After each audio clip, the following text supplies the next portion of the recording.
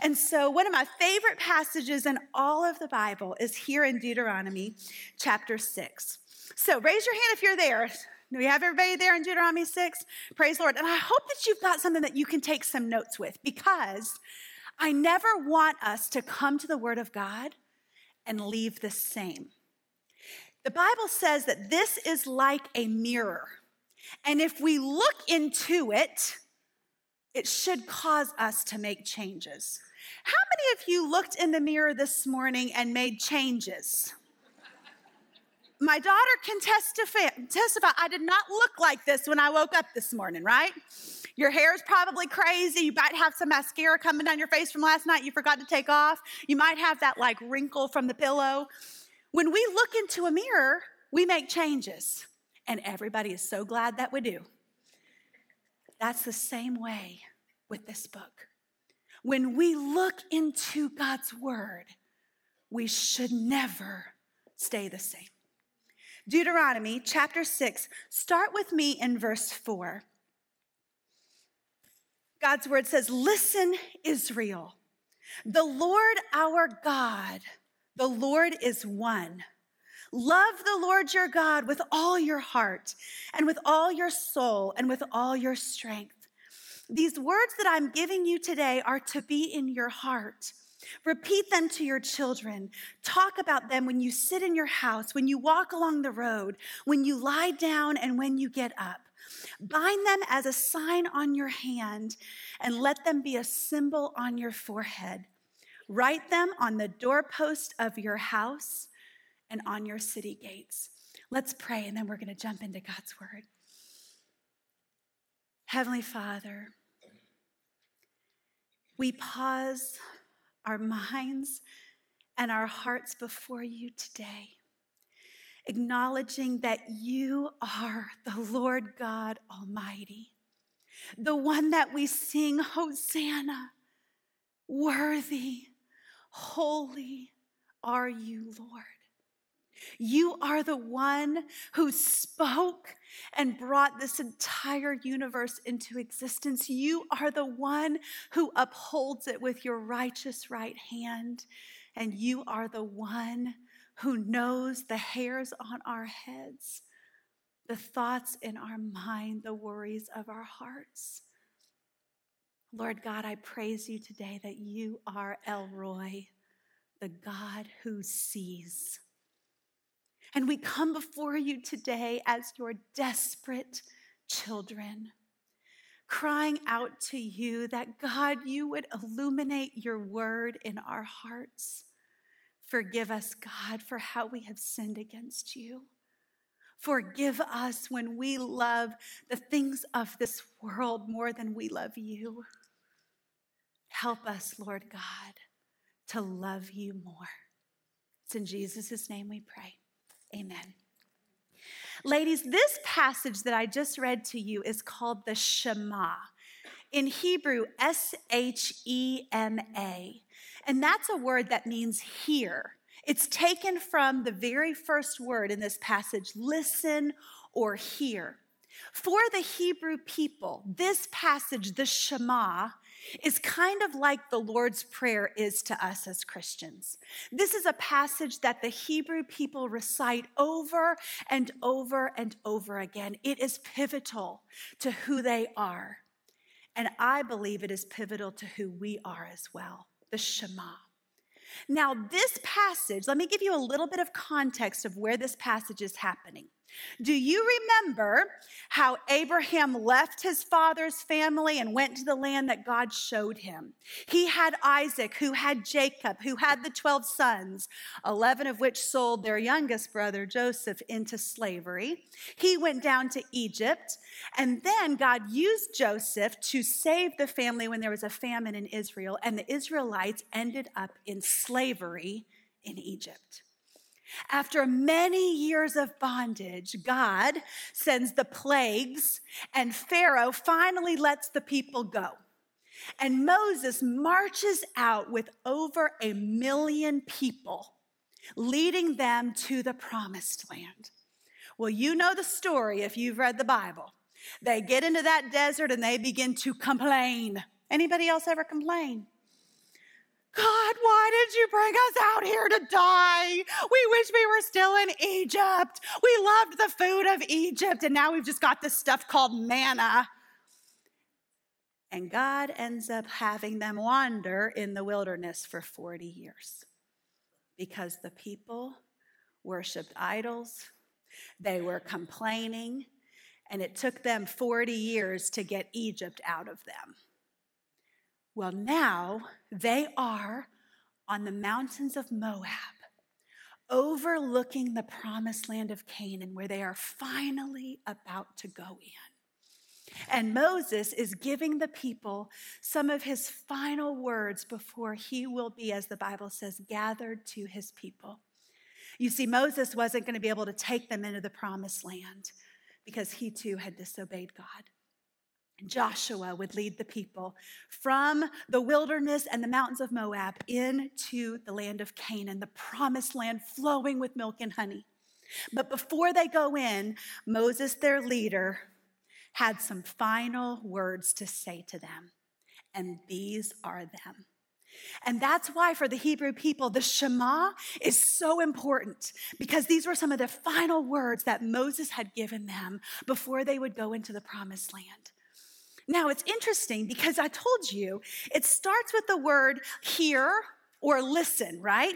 Now, this carries the idea of like when a mom gets right in her child's face and she says, listen to me.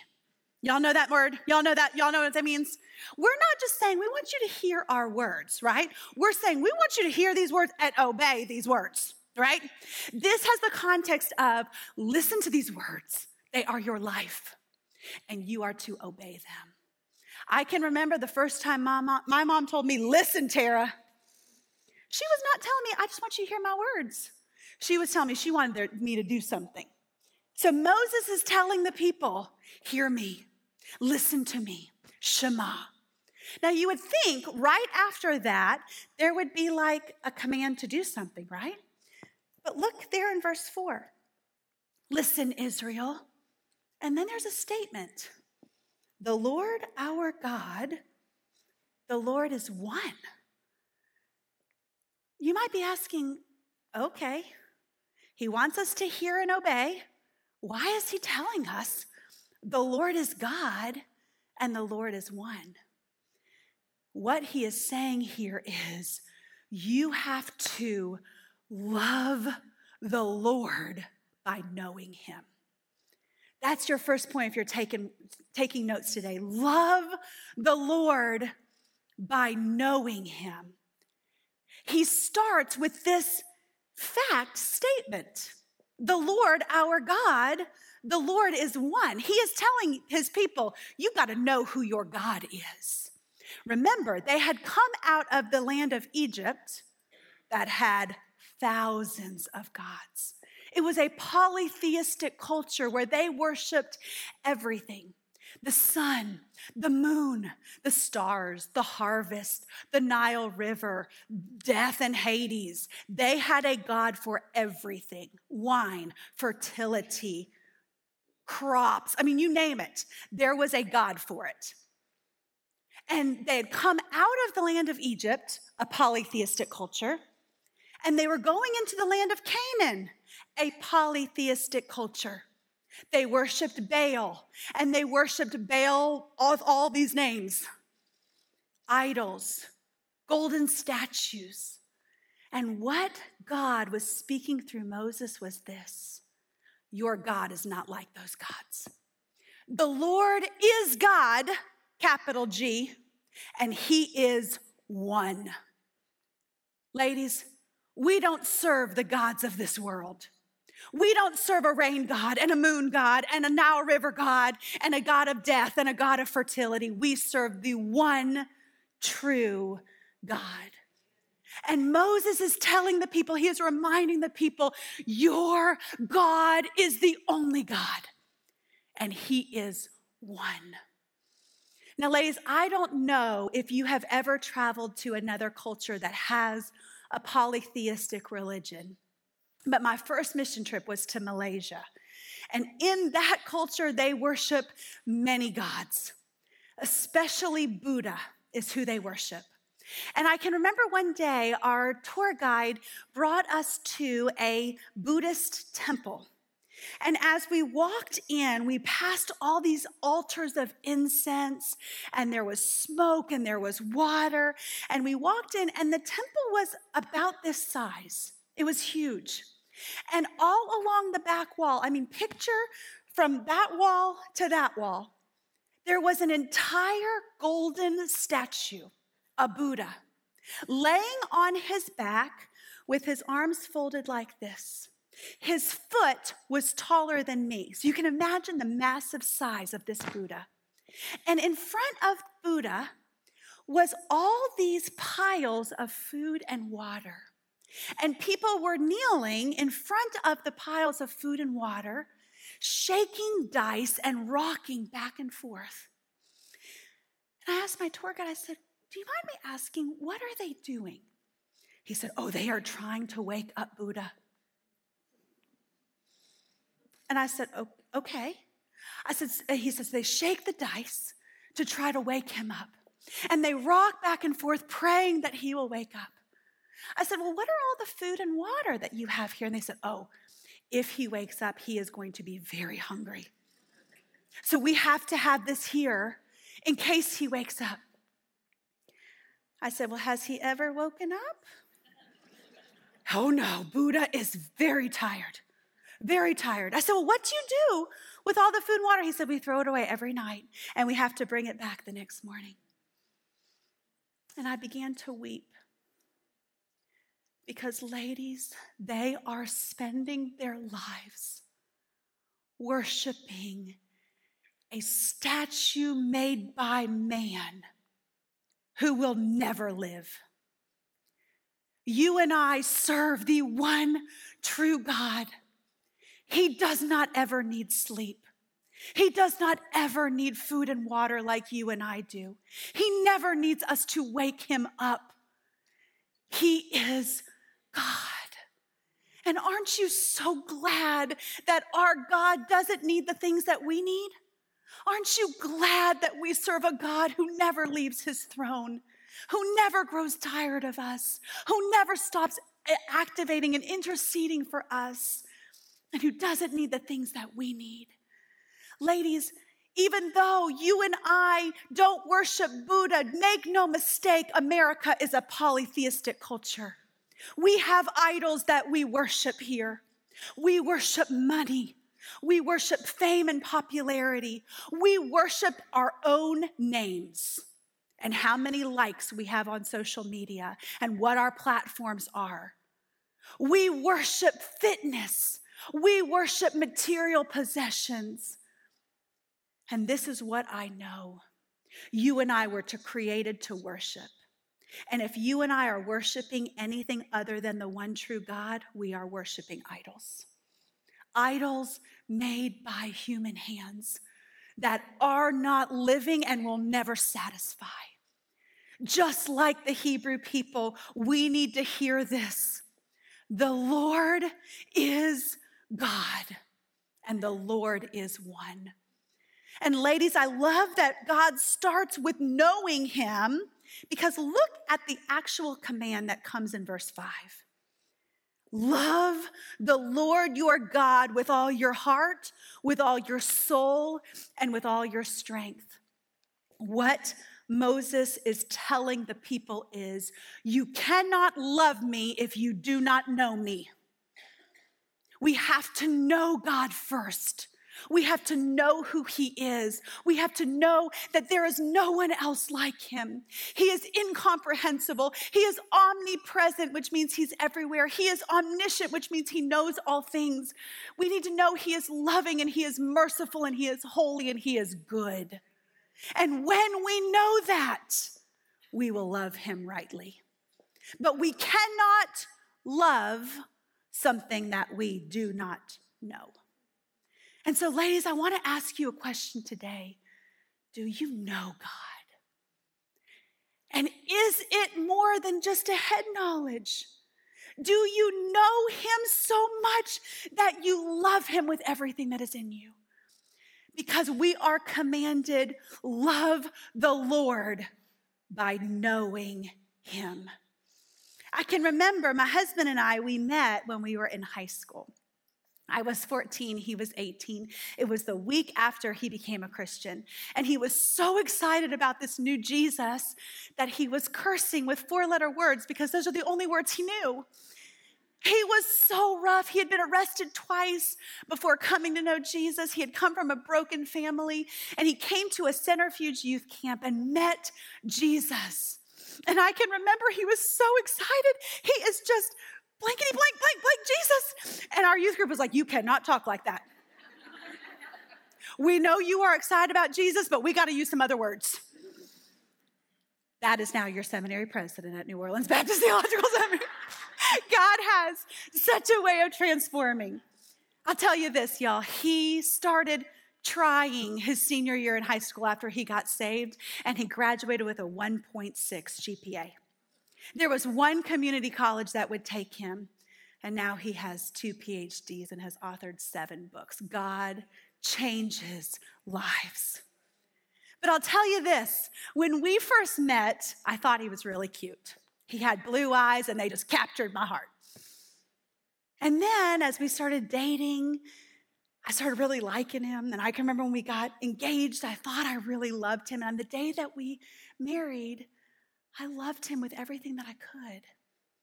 But now, 23 years later, I know him so much more, and I love him so much more. You see, the more you know someone, the more you will love them. And it is a deeper, richer love than you can ever imagine. I have been walking with Jesus since I was 5 years old. I met him at a Billy Graham crusade, and I have never gotten over him. But I can remember as a 5-year-old trusting Jesus with all that my little 5-year-old heart could do. And I had my little children's Bible, and I'd look at the pictures and I'd read the stories. But now, goodness, 38 years later, oh my goodness, do I know my God better. I have walked with him through the valleys.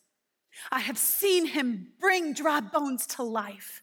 I have seen his faithfulness. I have felt his love. I have experienced his comfort. And I'll tell you this, ladies, I love the Lord so much more today than I did when I was 5 years old. And if you think back on your life, I pray that you could say the same. God, I love you so much more now because I know you. I have seen your faithfulness. I have seen your goodness. I have seen your provision in my life. I have seen that I can trust you. Because, ladies, we really can't love the Lord until we know him. And so that's your first point. Love the Lord by knowing him. Your second point is this: love his word. Love the Lord by knowing him, and then love his word. Look with me, starting in verse 4 again. Listen, Israel, the Lord our God, the Lord is one. You shall love the Lord your God with all your heart, with all your soul, with all your strength. Oh, pause right there. I forgot to tell you. When he's dividing us up like that, with all your heart, with all your soul, with all your strength, he's not saying make God like a TV dinner. Y'all remember TV dinners that had like all those separate compartments? I'm going to love God with my heart. I'm going to love God with my soul. I'm going to love God with my strength. I'm going to love God on Sundays and not else during the week. No, God's not a TV dinner. That would probably not be a good quote to put on Facebook. God is not a TV dinner. But I learned about this thing after moving to New Orleans called gumbo. God is more like a gumbo. His love is like the roux that touches everything. His love is like that sauce that permeates the meat and the vegetables and gives everything its flavor. When Moses tells the people, love God with all your heart, with all your soul, with all your strength, what he is saying is love him with your whole being. Your life is like a big pot of gumbo, and God's love needs to be infiltrating everything. You better love God on Sundays as much as you do on Thursday mornings. God is the same God, whether you're sitting here in this church or whether you're at your house or at your workplace. You are to love God with your whole life. That's what he's saying there. Okay, love the Lord by knowing him. Now look at verse 6. These words that I'm giving you today are to be in your heart. Do you see that? Ladies, we are to love God's word. His word should be in our hearts. His word should be in our minds. His word should be on our lips. We are called to love the Lord by knowing him, and then we are called to be lovers of his word. And that's where we get this theme today, be women of the word. Now, ladies, as I told you, they had been in the wilderness for 40 years. They had been eating manna every morning. Manna was like a sweet honey bread that rained down from heaven and covered the grass every day. And they were to go out and collect it every day. The same concept is in the New Testament where Jesus says, I am your bread of life. And then he prays, our Father in heaven, hallowed be thy name. Give us today our daily bread. What he is saying is, give us today the word that will sustain us.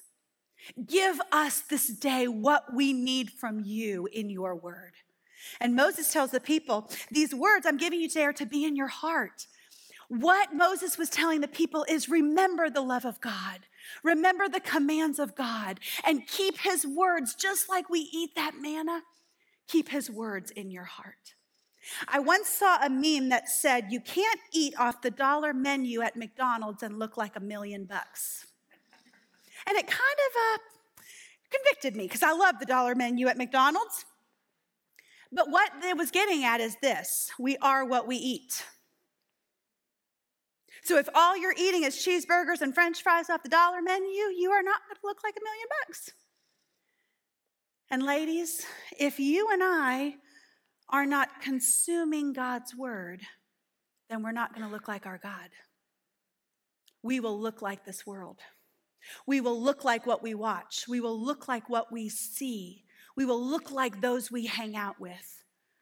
But God's word is clear. He has given us his image. We are made in his image and in his likeness. That's Genesis 1 and 2. And then he says throughout scripture, be holy as I am holy. Be patient as I am patient. Imitate me as I follow Christ, right? We are to be image bearers, meaning we have got to know this word, love this word, and look like our God to those that are around us. And before we can give this word to anyone else, it's got to be in us. It's got to be in our hearts. We've got to be eating it and consuming it. Before you can have overflowing joy, it's got to be in you, and then it can overflow. Ladies, if you are like an empty pitcher, you can't pour out on anybody else. You have got to be so filled by God and his word that then it splashes out on everyone around you. So I want to ask you, what are you eating on a daily basis? Are you a woman of his word? Are you eating his word like it is your very life? Because it is. I was just telling Jennifer, and I'll send this to her so she can distribute it to you. Lifeway came out with a study where they looked at the number of times that people read their Bible in a week and the effects of it. People who read their Bible one time a week, like on a Sunday morning when the preacher is preaching, there was zero difference in their life the rest of the week. If they read the Bible one other time, sometime during the week, no difference in their life. 3 times a week, no difference in their life. But once you cross the 4 times a week of intaking the word of God, the statistics are startling. The people began to experience a humongous decrease in depression, in loneliness, in anxiety, in purpose in life, in overall joy and love. And so you want to know what the cure is for our world today, read the Bible. Be women who love this book, who read it not like a Tums, like, oh, I'm having a problem, let me see what God's word says. No. We are to be women who consume it, not to know about us, but to know about who he is. This book was written for us to know about the reign and the rule of our God. Because the more we know God, the more we know ourselves. We cannot know who we are until we know who he is. And so, ladies, I challenge you, be women who read the Bible at least 4 times a week. I love that y'all have D groups here. I love that you've got these accountability groups. I was talking to Dustin, I was talking to Jennifer about it. Praise the Lord for First Baptist Chipley. I am so excited that you've got these resources of just reading God's word in community and letting it sharpen you and challenge you and convict you. One thing I know is this: his word is alive and active, and it is sharper than any two-edged sword, and it will pierce us where it needs to, and it will make us look more like him. And so if you're not involved, please come see Jennifer. Please come get involved in one of these D groups. It's not hard. You can do it. Did you know that there are something like 60 15-minute increments in your day? And you can't give one of those to reading God's word? We all have plenty of time for what's important to us. I never miss a meal. Somehow, I always eat 3 meals a day.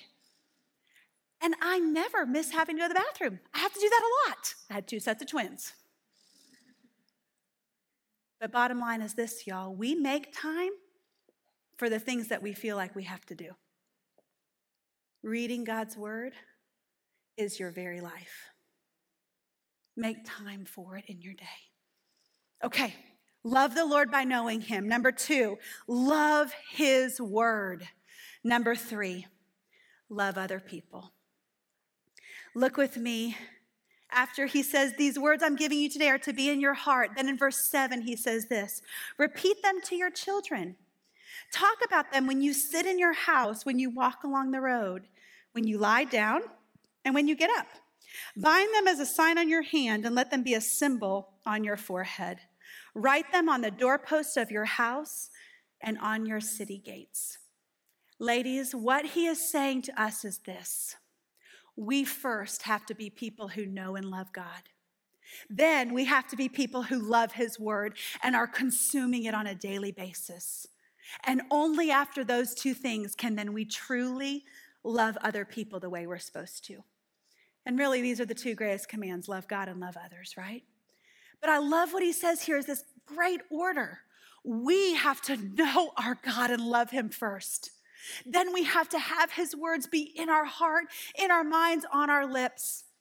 And only after that can we love others properly. And I love where it says at the beginning, repeat them. Did you know that it sometimes takes us 13 times to hear or see something for us to remember it? 13 times. And so what this is saying is, as you are consuming God's word, repeat it to people that are around you. Encourage other people with what God's teaching you. I just love what you shared from Ezekiel.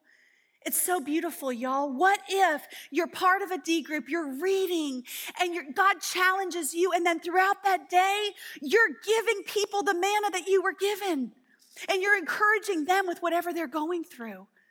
I was just in the book of Numbers where God had sent a plague on the people, and Moses made a snake out of bronze and lifted it on a pole. And if the people looked up at that snake, they would be healed. And it was such a reminder to me that our God hung on a cross for you and I. And when we look to him, we too are healed. And as God gave that to me that morning, that afternoon, I was talking with a woman who needed to know she needed to turn her eyes upon Jesus and look full in his wonderful face so that the things of this earth would grow strangely dim in the light of his glory and grace. You see, ladies, God doesn't just give us a word for us. He gives it to us so we can give it to others. And we are to love them by giving them the words of life. I'll tell y'all, we live in a broken world. We live in a world that is hurting. We live in a world that is full of darkness. And you and I have the medicine they need. You and I have the hope that they need. His name is Jesus. And he's given us this word so that we'll know him and we can love others. So first of all, repeat them, and then you see where. Talk about it when you sit in your house, when you walk along the road, when you lie down, and when you get up. What Moses is saying is, everywhere you go, talk about Jesus. If you're in your house, talk about him. If you're driving down the road, talk about him. If you're at work, talk about him. From the time you get up in the morning until the time you go to bed at night. And one thing I know about us women, we talk about the things we love. Think about what you shared with people this week. Did you try out a new restaurant that you really liked? Bet you told somebody about it. Did you find a TV show you really liked? Bet you told somebody about it. Did you read a book you really liked? Bet you told somebody about it. Did you get a good deal on that shirt? Bet you told somebody about it. Why? We talk about what we love. Do you really love God? Do you really love his word? Are you talking about him? Because see, we talk about the things we love. And Moses is telling them, if you really love the Lord, if you really know him and love him, and if you love his word, then you're going to talk about him wherever you go, from the morning until the night. And ladies, we're not responsible for what they do with it. We are only responsible for us. And God commands us, talk about him.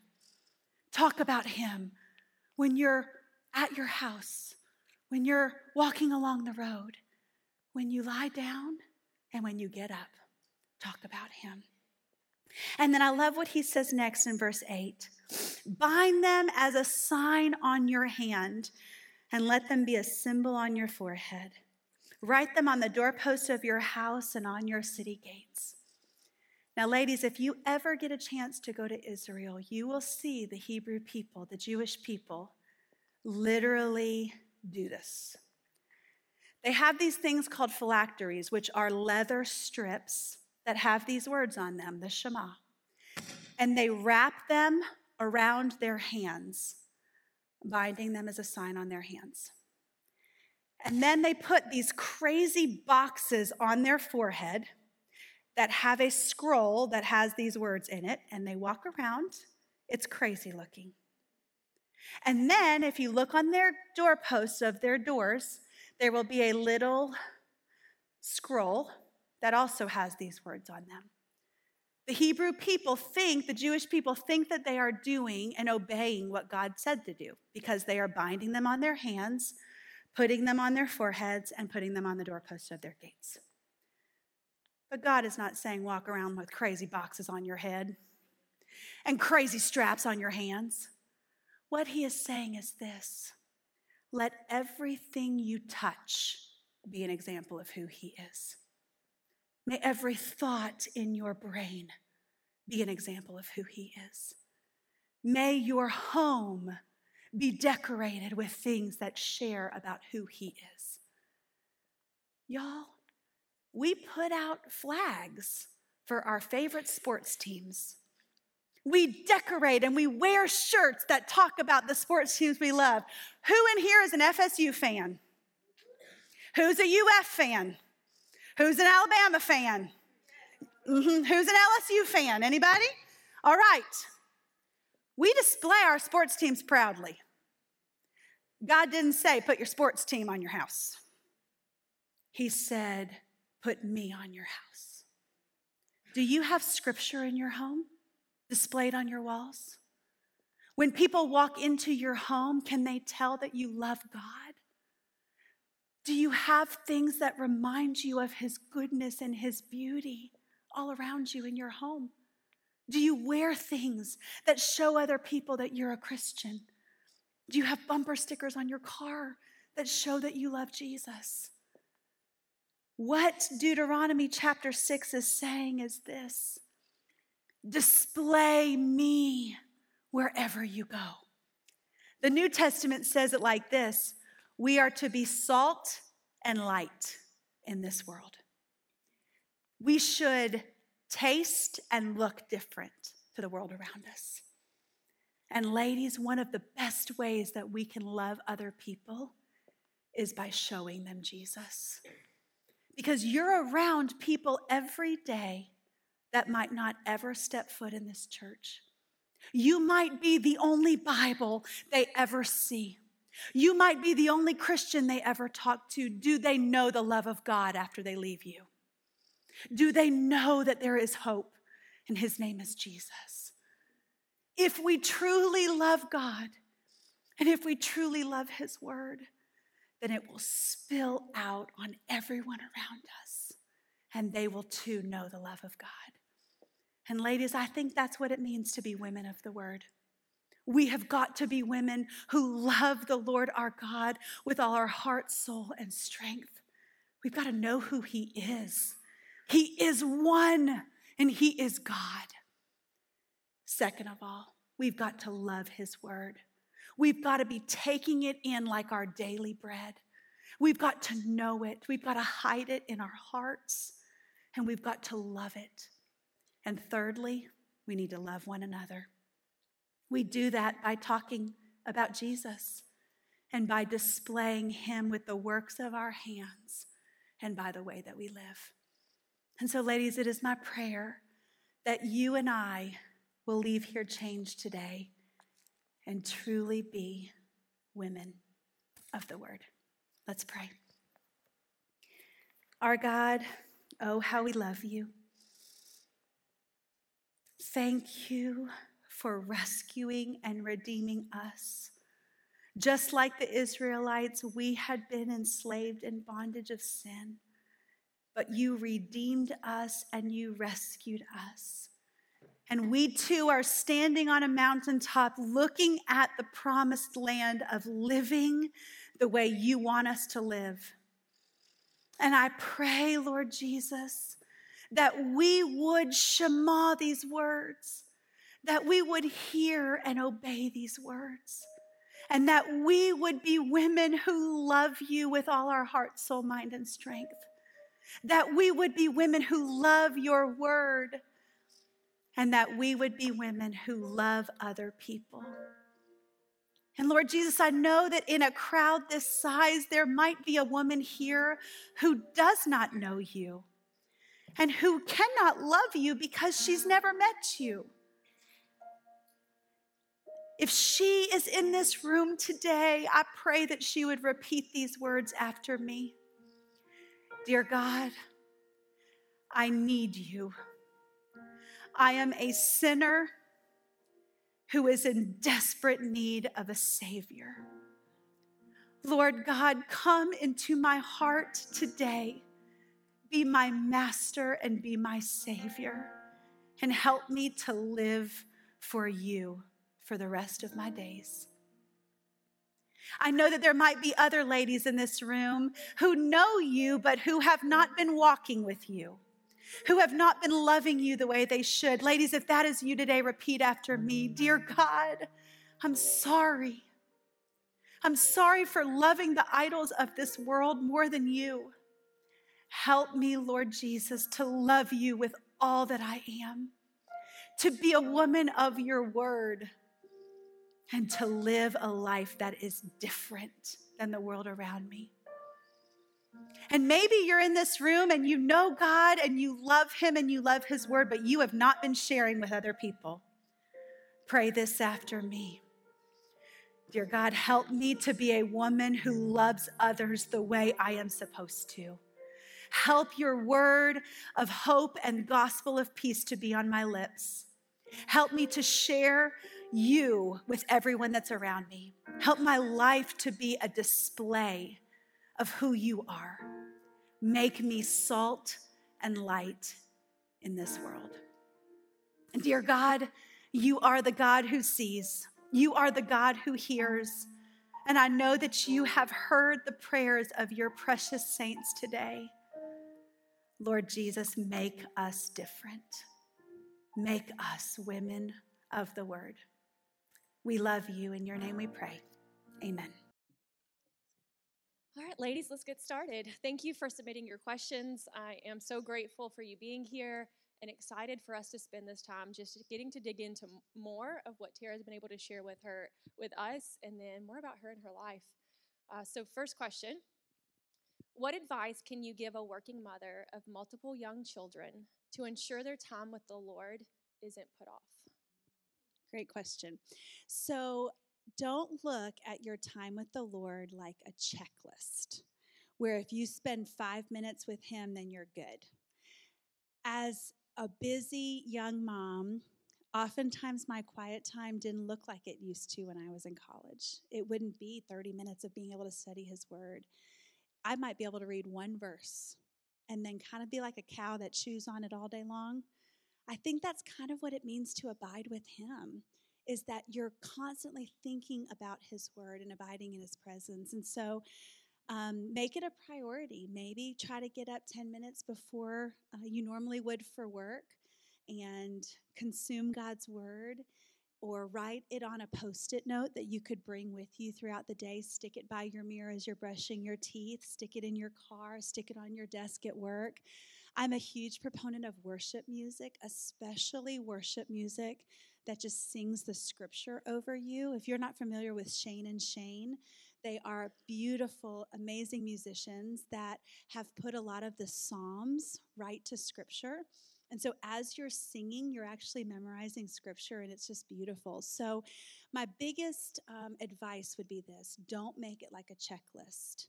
Make it something that you eat and think about all day long, wherever you're going and whatever you're doing.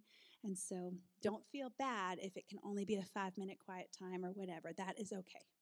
Well, I think our next question kind of bounces off of that. Some of the strategies that you were talking about. And I say strategies, that sounds like, but to me, I'm very analytical, so I have to make a plan most of the time. Yes. But would you share with us some of the best ways to have, that you've experienced maybe in helping to memorize scripture?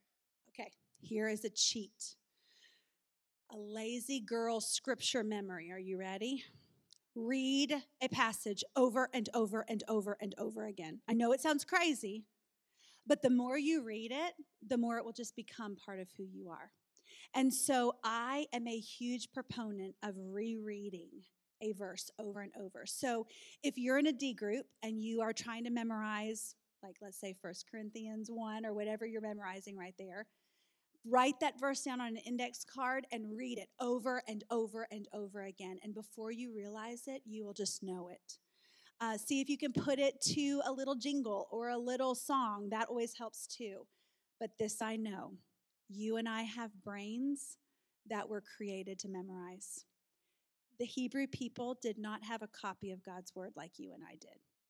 And so they would literally hear God's word and have to remember it for it to be in their heart. They did not have a Bible that they could look back on. So God created our brains to memorize. You've memorized the Pledge of Allegiance. You've memorized your favorite songs. You've probably memorized famous passages or vows that you have done, right?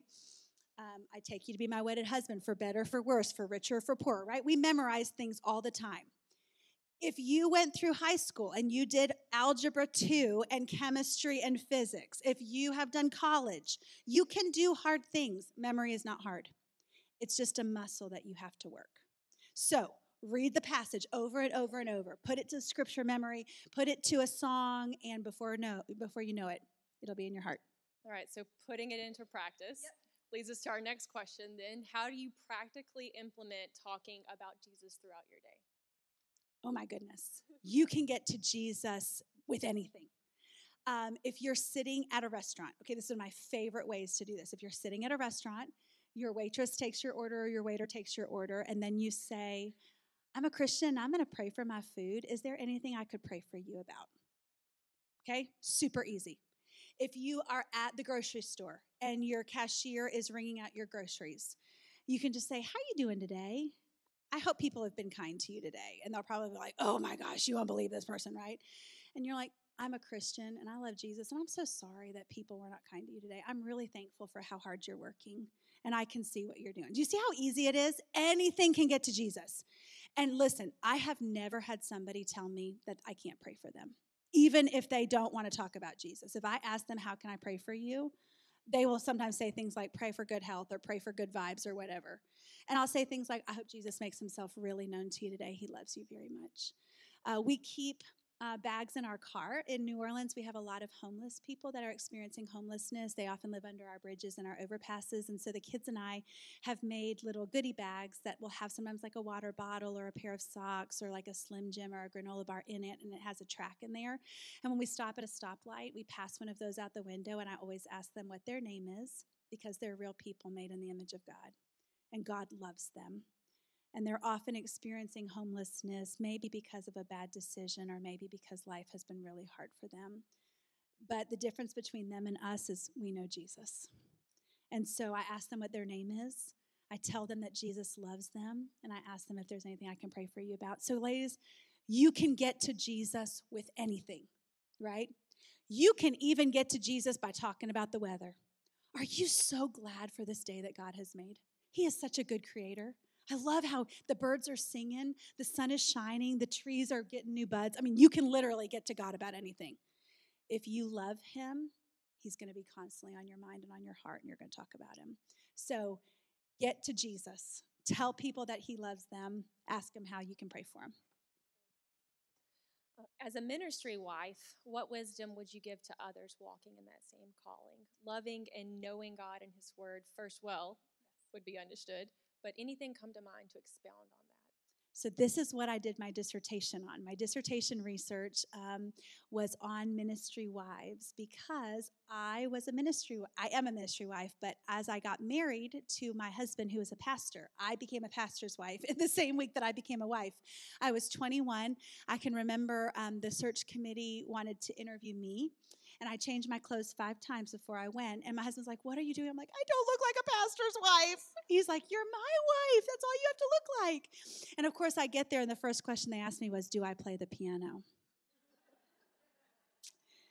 And I said, no. I mean, I wish I could play like that. I wish I could. And I said, I'm so sorry. I cannot play the piano. And they're like, oh, all of our pastors' wives play the piano. And in my mind, I'm crumbling, because I'm like, I don't look like one, and I cannot play the piano. And then they said, will you direct our choir? And I said, well, I love choirs, but I don't know anything about choirs. And they're like, oh, all of our pastors' wives direct the choir. And I'm like, who are these ladies? They've got 4 hands. They're playing the piano. They're directing the choir. And I'm like crumbling, right? And then they said, well, you will sing in the choir, won't you? All of our pastors' wives sing in the choir. And I'm like, how? How can they sing in the choir while they're playing the piano and directing the choir? And I said, I really make a very joyful noise. You would not want me in your choir. Then they looked at me and they're like, what do you do? And I said, I love Jesus, and I love my husband, and I love his church. And I said, so if I can rock babies in the nursery or pass out bulletins, or I can even be in the parking lot telling people where to park. And I said, but I don't have any of the gifts that you're asking me to use. And we had been there 10 years when I started my doctoral program, and so I ended up writing on pastors' wives, because I wondered how many of them were like me, who were thrown into ministry, totally blindsided by the expectations of churches. My husband had gone to seminary, but I hadn't. And so fast forward 8 years, and we're now at New Orleans Seminary, and I get to use my doctoral research with a program called Thrive, because I don't want our ministry wives just to survive. I want them to thrive. And I want them to have the encouragement and equipping to serve alongside their husbands. And so for spouses of students at New Orleans, it's completely free. We have a donor that has paid for all of the tuition, but we've kept it really low, even for ministry wives who are not connected to the seminary. So anyone can take the classes. They're online. And some associations and even state conventions have scholarships that will help fund you to come, because we believe we need to train both halves of the ministry team. So if you are a ministry wife, please come see me afterward. I would love to tell you more about Thrive. Or if you don't want to talk to me, that's okay. www.prepareher.com That has everything that we have for women because we want to prepare her, whoever the her is at New Orleans Seminary. And you can click on the tab that says Thrive, and it will tell you all about it. They're not hard classes, I promise you. That's good. How do you properly manage relationships, friendships, family that are unbelievers? Pray.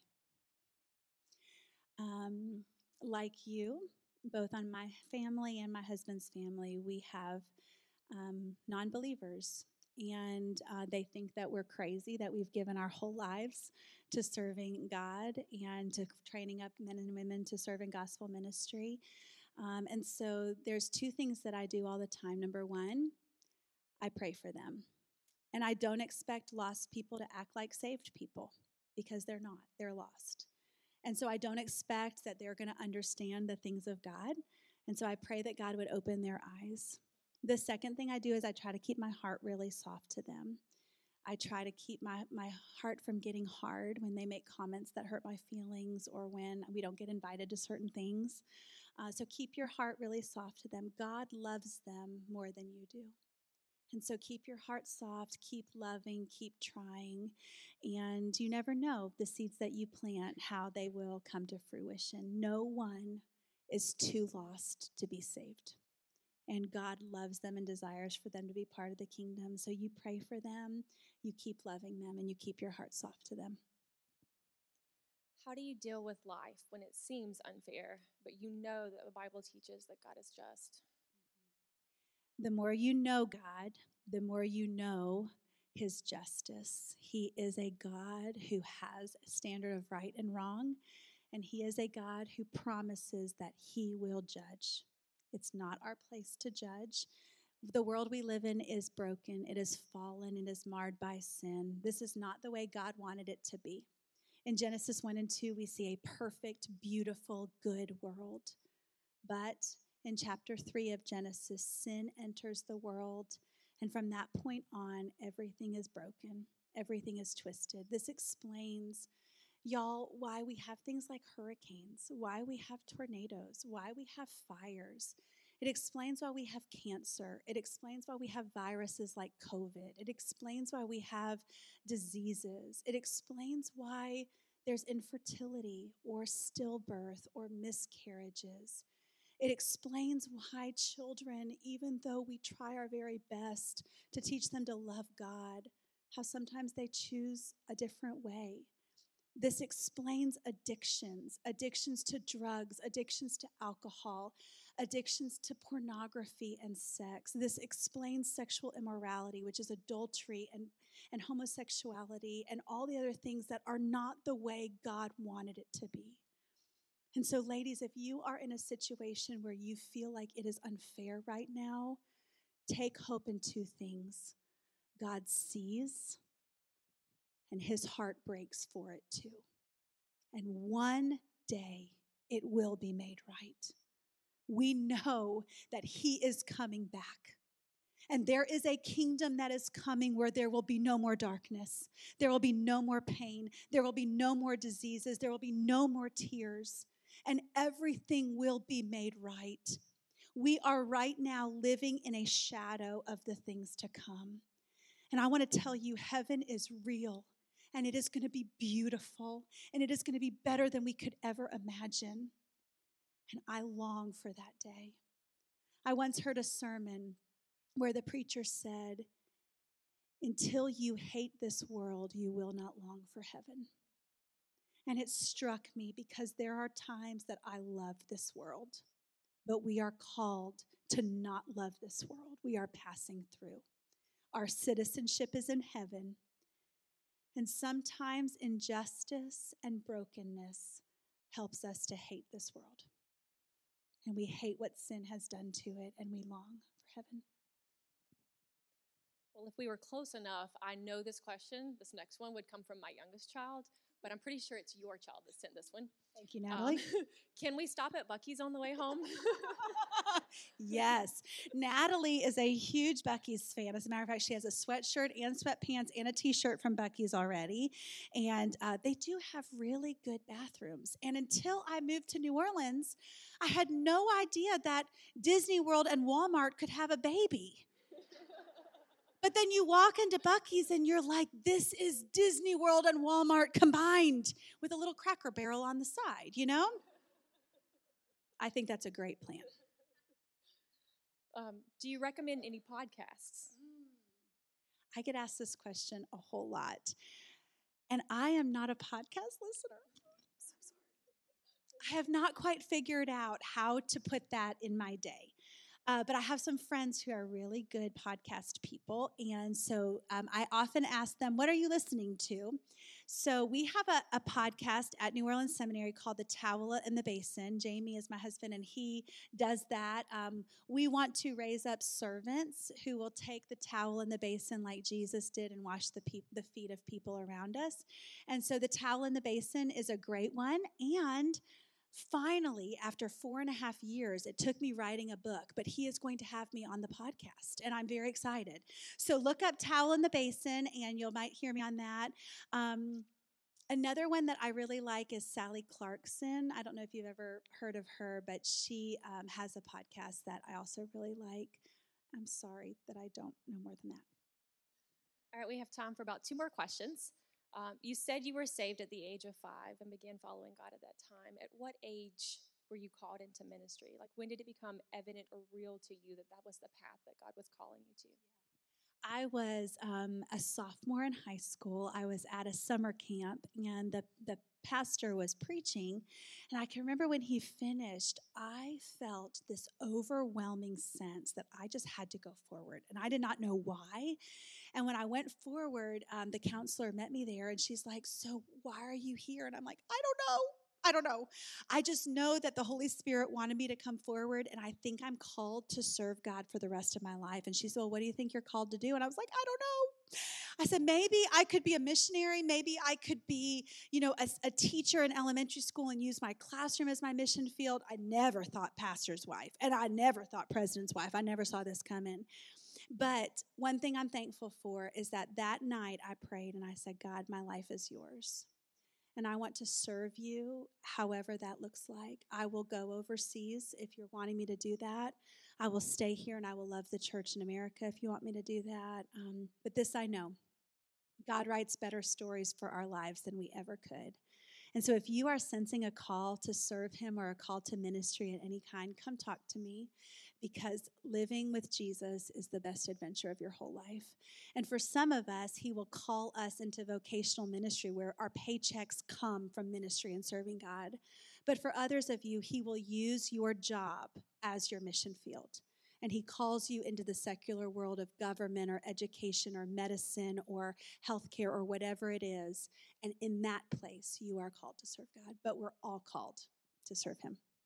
All right, our last question is coming from an aunt of 3. And I think we all have been here or know of women that are in the same place as this young lady. But she said, what advice would you give to someone that's battling depression, trying to manage, everything well, being happy, finding joy in God?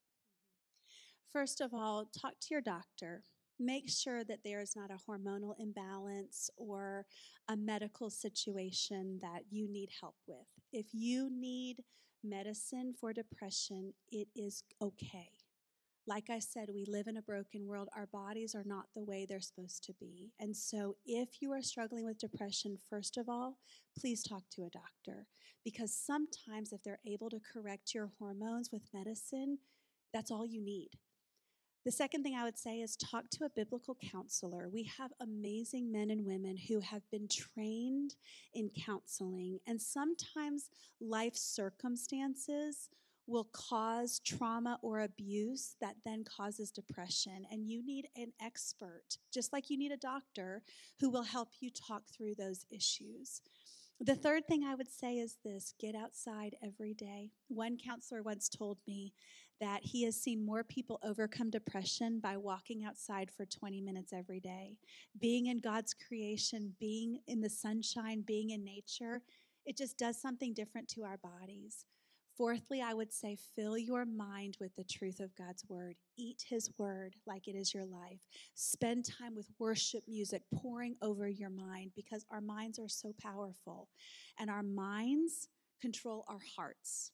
Our hearts control our actions and our feelings. So if you want to change your actions and your feelings, you got to change your heart and what you love, which starts in your mind. And this is why Paul will say things like, take every thought captive, or transform your life by the renewing of your mind.